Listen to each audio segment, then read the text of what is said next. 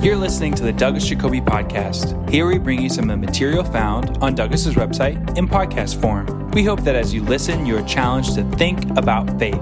Today, Douglas continues his series, 40 Days with James. Now looking at genuine wisdom.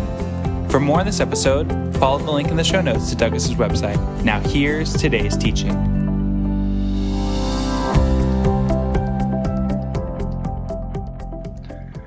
This is day 21 in our journey through James, 40 days in all. So we're beginning the second half right now with a talk that's called Genuine Wisdom. Last time we looked at pseudo-wisdom, and I'd like to back up a little bit before today's offering, which covers the final two verses of James 3. As we read before, such wisdom, this is the pseudo-wisdom, does not come down from heaven, but is earthly, unspiritual, demonic. For where you have envy and selfish ambition, there you find disorder and every evil practice. Now, verses 17 and 18. But the wisdom that comes from heaven is first of all pure, then peace-loving, considerate, submissive, full of mercy and good fruit, impartial and sincere, peacemakers who sow in peace reap a harvest of righteousness. So we need to talk about genuine wisdom, and I also promised we'd be looking at a passage that most churches ignore. By the way, when I say ignore, I don't mean that they never read it, but I mean the plain meaning is set aside or rationalized. We'll get to that in just a moment. Remember that James himself was personally involved in Christian ministry, as we all should be, but not just involved, he was someone who had great potential to preserve unity, to build bridges. As one theologian put it, James is burdened with a desire for communal unity, but unfortunately, the inevitable result of unruly tongues, unholy zeal, and unchecked party spirit is chaos and division. It's not an easy task, but we understand the letter of James better when we understand the background, the needs he was addressing. He's well known as a mediator and peacemaker. This was a reputation among Jews and Christians.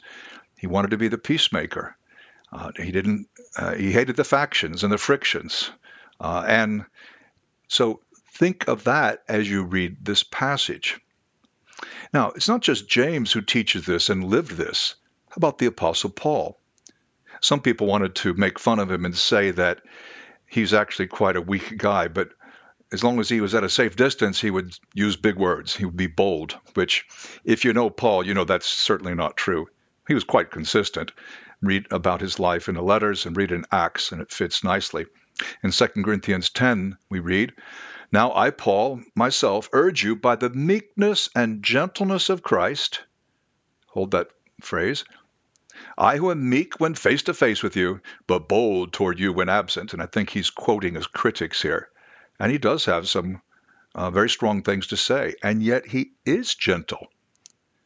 In Galatians, he speaks of gentleness as one of the fruits of the Spirit. When someone is trapped in sin, someone who's more mature can restore him in gentleness. In 1 Timothy, he tells Timothy to pursue gentleness, among other things, to pursue it. It's not, oh, that would be nice if you could be gentle, but if not, just get the job done.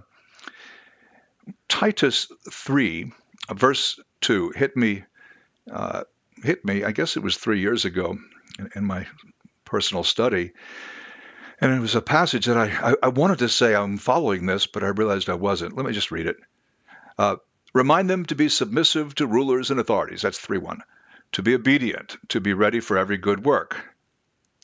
So far, I was okay. I pay my taxes. I try to respect authority. I'm ready for work. I like to work. But it's 3:2. To speak evil of no one, to avoid quarreling, and I'm still feeling pretty good in my conscience here, and then to be gentle and to show perfect courtesy toward all people. And what hit me was the memory of so many times in the recent past where I've been somewhat courteous or not courteous and discourteous, whereas we're called to perfect courtesy. This is part of God's wisdom, being a peacemaker. How could we ever change if we're in a bad habit? Well, the very next verse in Titus says, we ourselves were once foolish, disobedient, and so forth, hating one another, hated by others, hating one another. That's that conflict model, which is so prevalent in political discourse, in religious disagreement. So how can that change? Well, Paul says when the goodness and loving kindness of God our Savior appeared, basically he saved us, he washed us in mercy. And because of that, we can be pure, we can be loving, and we should avoid foolish controversies, genealogies, dissensions, quarrels about the law, unprofitable and worthless. And then the very next section is about the divisive person. That's the other end of the spectrum. You're so ungentle, so discourteous, you just you drive a wedge in relationships. Jesus, on the other hand, was perfectly gentle, perfectly meek, and he taught, blessed are the meek, Matthew 5:5. And when he said, come unto me, all you who are weary and heavy laden, in Matthew 11:28, he gives a reason in verse 29 that he himself is meek, he himself is gentle. Okay, so this is, Douglas, how is this a passage that's ignored? This sounds all very biblical. It's ignored, particularly in churches with strong male leadership, and in most evangelical churches, it's ignored. Because although the passages are read, they're viewed, the subject matter is viewed as being somewhat feminine, somewhat optional, particularly for a Christian leader. The notion of manhood in the evangelical movement has changed a lot in the last 50 years. I read a book and was privileged to join in an interview with the author of the book, Jesus and John Wayne, and I believe that the author makes an excellent case. She's an historian, and she explains how this concept changed. In the earlier 20th century, evangelical manhood was viewed quite differently than it is now. Let me just illustrate a little bit. I'll just name some things.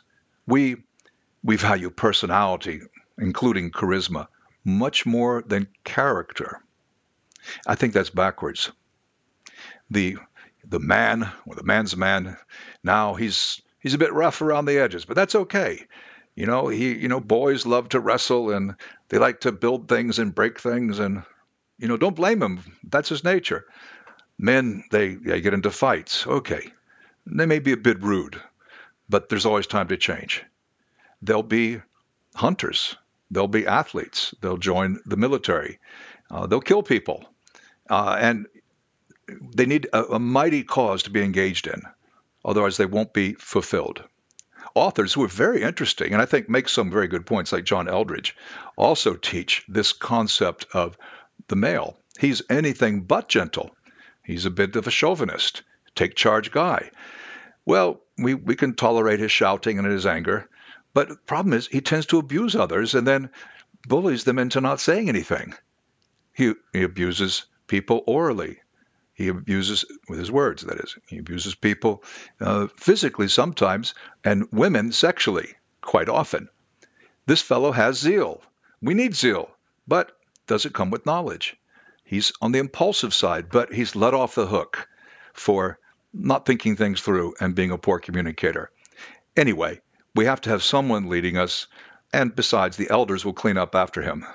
Okay, now, if you think I'm describing one person, I'm not. I'm describing a type.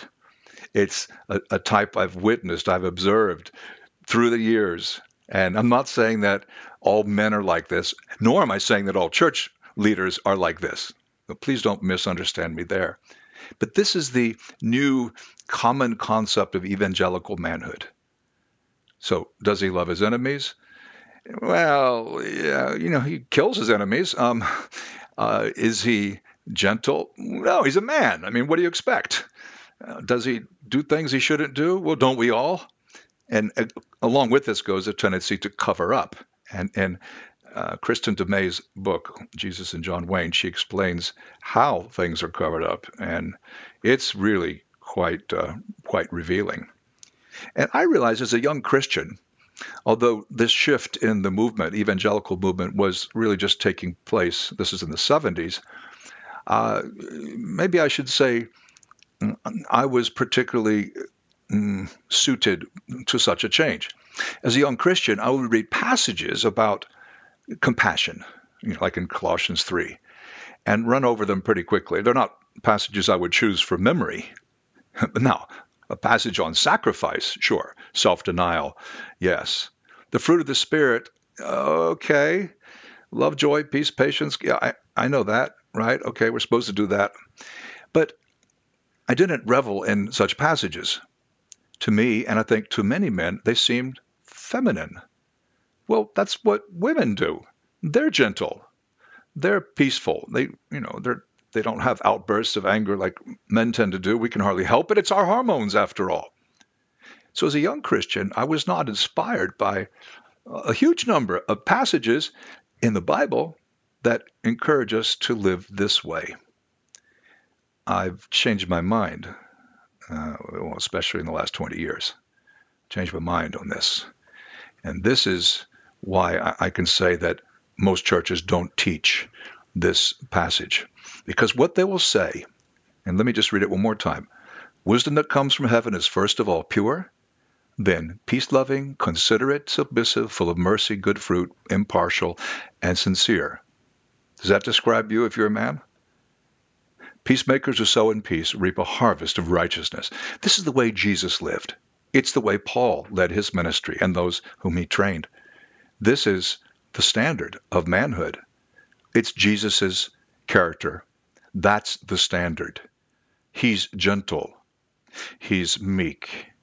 He doesn't break the reed. He doesn't put out the smoldering wick. He's loving. These are not feminine virtues we're talking about. These are spiritual virtues. Not to have them is, well, by absence and definition, to have vices instead. Is it virtues or vice? These virtues are for all brothers and sisters. In fact, I think it's one thing that makes Jesus Christ as a character, as a person himself, so attractive, so unusual. Because in the world, leaders, the more and more influence they have, the less gentle they tend to be.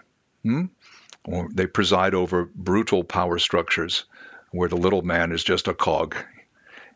He's replaceable, he's expendable.